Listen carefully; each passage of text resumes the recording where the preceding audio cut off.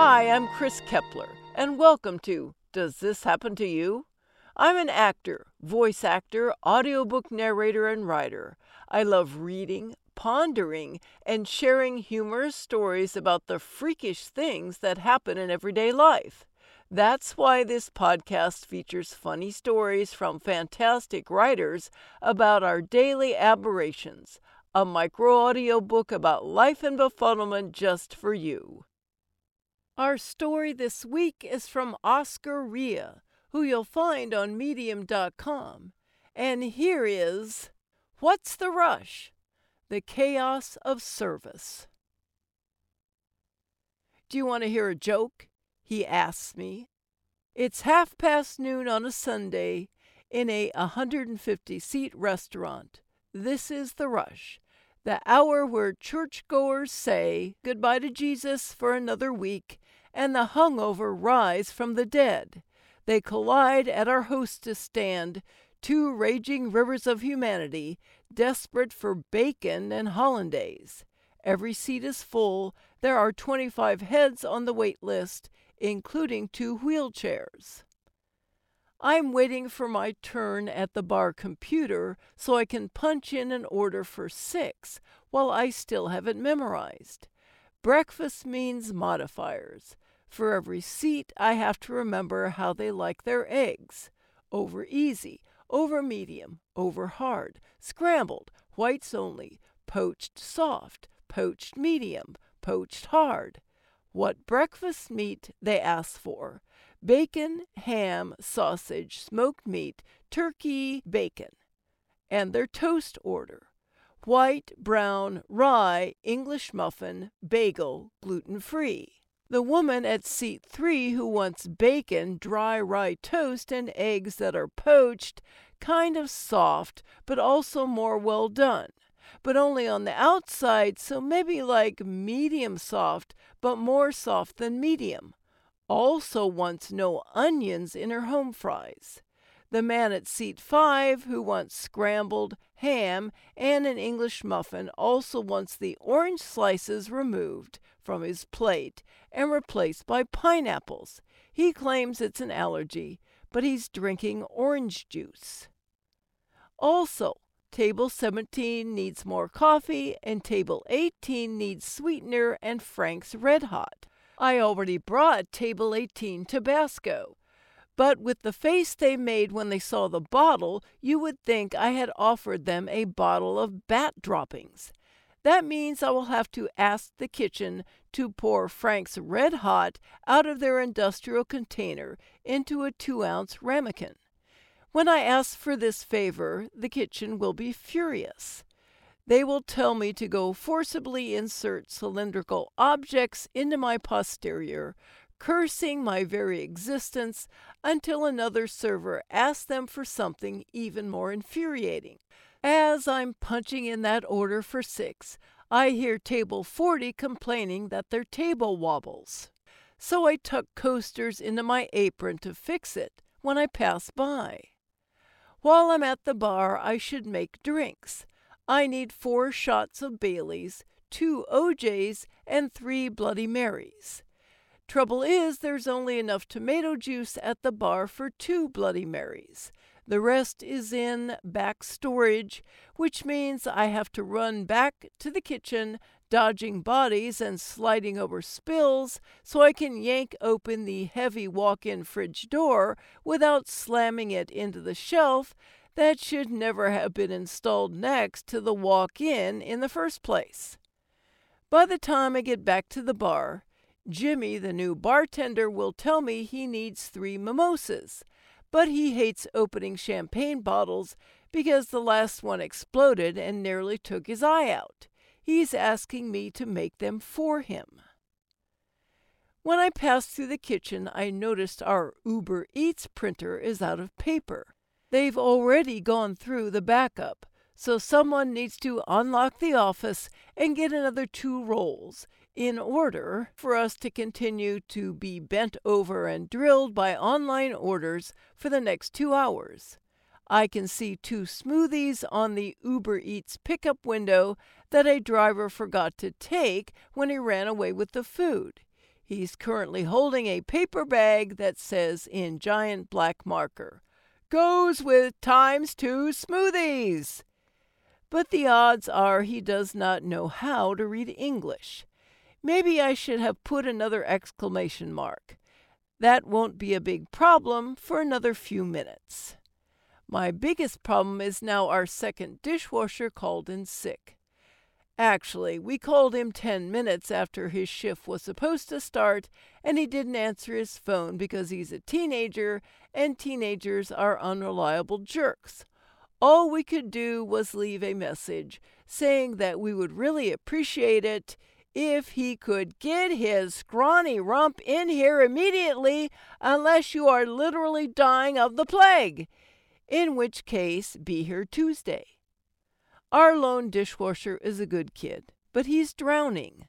We are out of teaspoons, coffee mugs, and water glasses, and the cooks couldn't care less so long as they have plates and pans. That means I'll have to slide into the pit to wash cutlery. And cutlery sucks because you have to pour it into a tray, run it through the machine, separate the forks, knives, spoons, steak knives, spray them down again, run them through the machine again, then put them in a drying rack before you roll them into napkins and bring them to customers who have been contemplating how to eat eggs with their fingers. Back at the barflies want each of the 10 TVs in different channels so they can simultaneously watch every football game, hockey match, and Formula One race. God forbid they miss the national anthem while I try and find a space for 2 wheelchairs and a family of 6 that has been waiting 15 minutes and is starting to say sentences like, "What about Denny's instead?" As I'm changing channels and rearranging tables in my head, the phone rings. The voice on the other end sounds like she is calling on speaker from Siberia with a mouthful of cookies. I finally catch that her name is Peggy, and she is foaming at the mouth because her Uber order was missing 2 smoothies. This is the worst possible complaint, one that's totally justified. Peggy wants a full refund, which I can't offer because we don't have her money. Uber Eats does. I have to tell Peggy that she has to contact Uber Eats for the refund, knowing full well that their customer service will put her on hold for an hour. If she wants to come by in person, I can give her a gift certificate, but Peggy has no intention of leaving her house. She calls me a half-dozen words I can't repeat in a family restaurant and hangs up.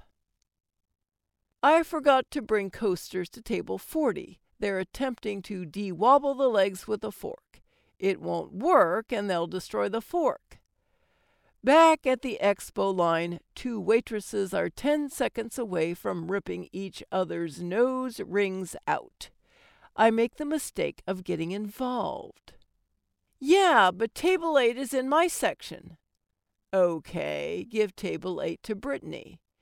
"Yeah, but Brittany took table 14 in my section 20 minutes ago, and she still has that, so I should get one of hers." "Okay, give table 8 to Kat." "Yeah, but I only took table 14 because they smell like dumpster squirrels, and Kat said she couldn't handle it, so I agreed to serve them as a favor." "Okay, give table 8 to Brittany." "Yeah, but Brittany is selling way more than me." "Okay, Kat, you take it." "Yeah, but Kat sells way more than me like every shift." "You 2 sort it out. I'm leaving." A 2-state solution for Israel and Palestine is easier to hash out than who has table 8. I'm leaving. A plate shatters in the far corner of the dining room. This requires multiple trips across the restaurant. Trip 1 with a broom to sweep up the home fries and eggs. Trip 2 with a mop and wet floor sign. Trip 3 with coffee and reassurances that more French toast is coming. Trip 4 with the replacement meal, which means repunching in table 56's French toast and begging the kitchen, who already hates me and my entire family lineage because of the Frank's Red Hot incident, to prioritize this order ahead of the other 30 chits they have up on the rack. I haven't had a leak since I opened 6 hours ago. Bathroom breaks are for amateurs. My only hope is to forget I have a bladder. Every time I leave the expo window for more than 20 seconds to put out these fires, a cook takes his tongs and smashes the pickup bell. The whole restaurant can hear him, and every omelet eater in here assumes the bell must be for their food. Therefore, their food is probably getting cold while the front staff makes TikTok videos in the back. This is the excuse they've been looking for since they walked in to stiff their server on the tip. I am not allowed to raise my voice. My face can never betray anxiety, fear, or stress. In the front of the house, only one emotion is acceptable: joy. It is a joy to pick up other people's used tissues, a joy to be yelled at over the phone, a joy to get dirty looks, a joy to be dismissed as dumb and delinquent after running for 8 hours. Smile, smile, smile. Smile into the madness. Smile because you've worked 1,000 rushes and will work 1,000 more before God mercifully ends it all with a falling anvil. So, do you want to hear a joke? Sure, go ahead. There's 3 guys. They walk into a bar, right? There's a priest, a plumber, and, who is the third guy? No, the third guy is a girl. It's a female pirate. That's right. So they walk into a bar and the priest says, "Boy, what a bad day I've had." Wait, no, sorry. The female pirate isn't actually in the bar yet. Well, she's supposed to walk in at the end. Let me start over. So there's a priest and a plumber sitting at a bar, and the bartender says, "Kill me." Thanks so much for listening. If you enjoyed this story, let me know and share it with your friends. Follow me at Chris Narrates on Twitter or Chris K. Kepler on Facebook, or check out my website, chriskepler.com.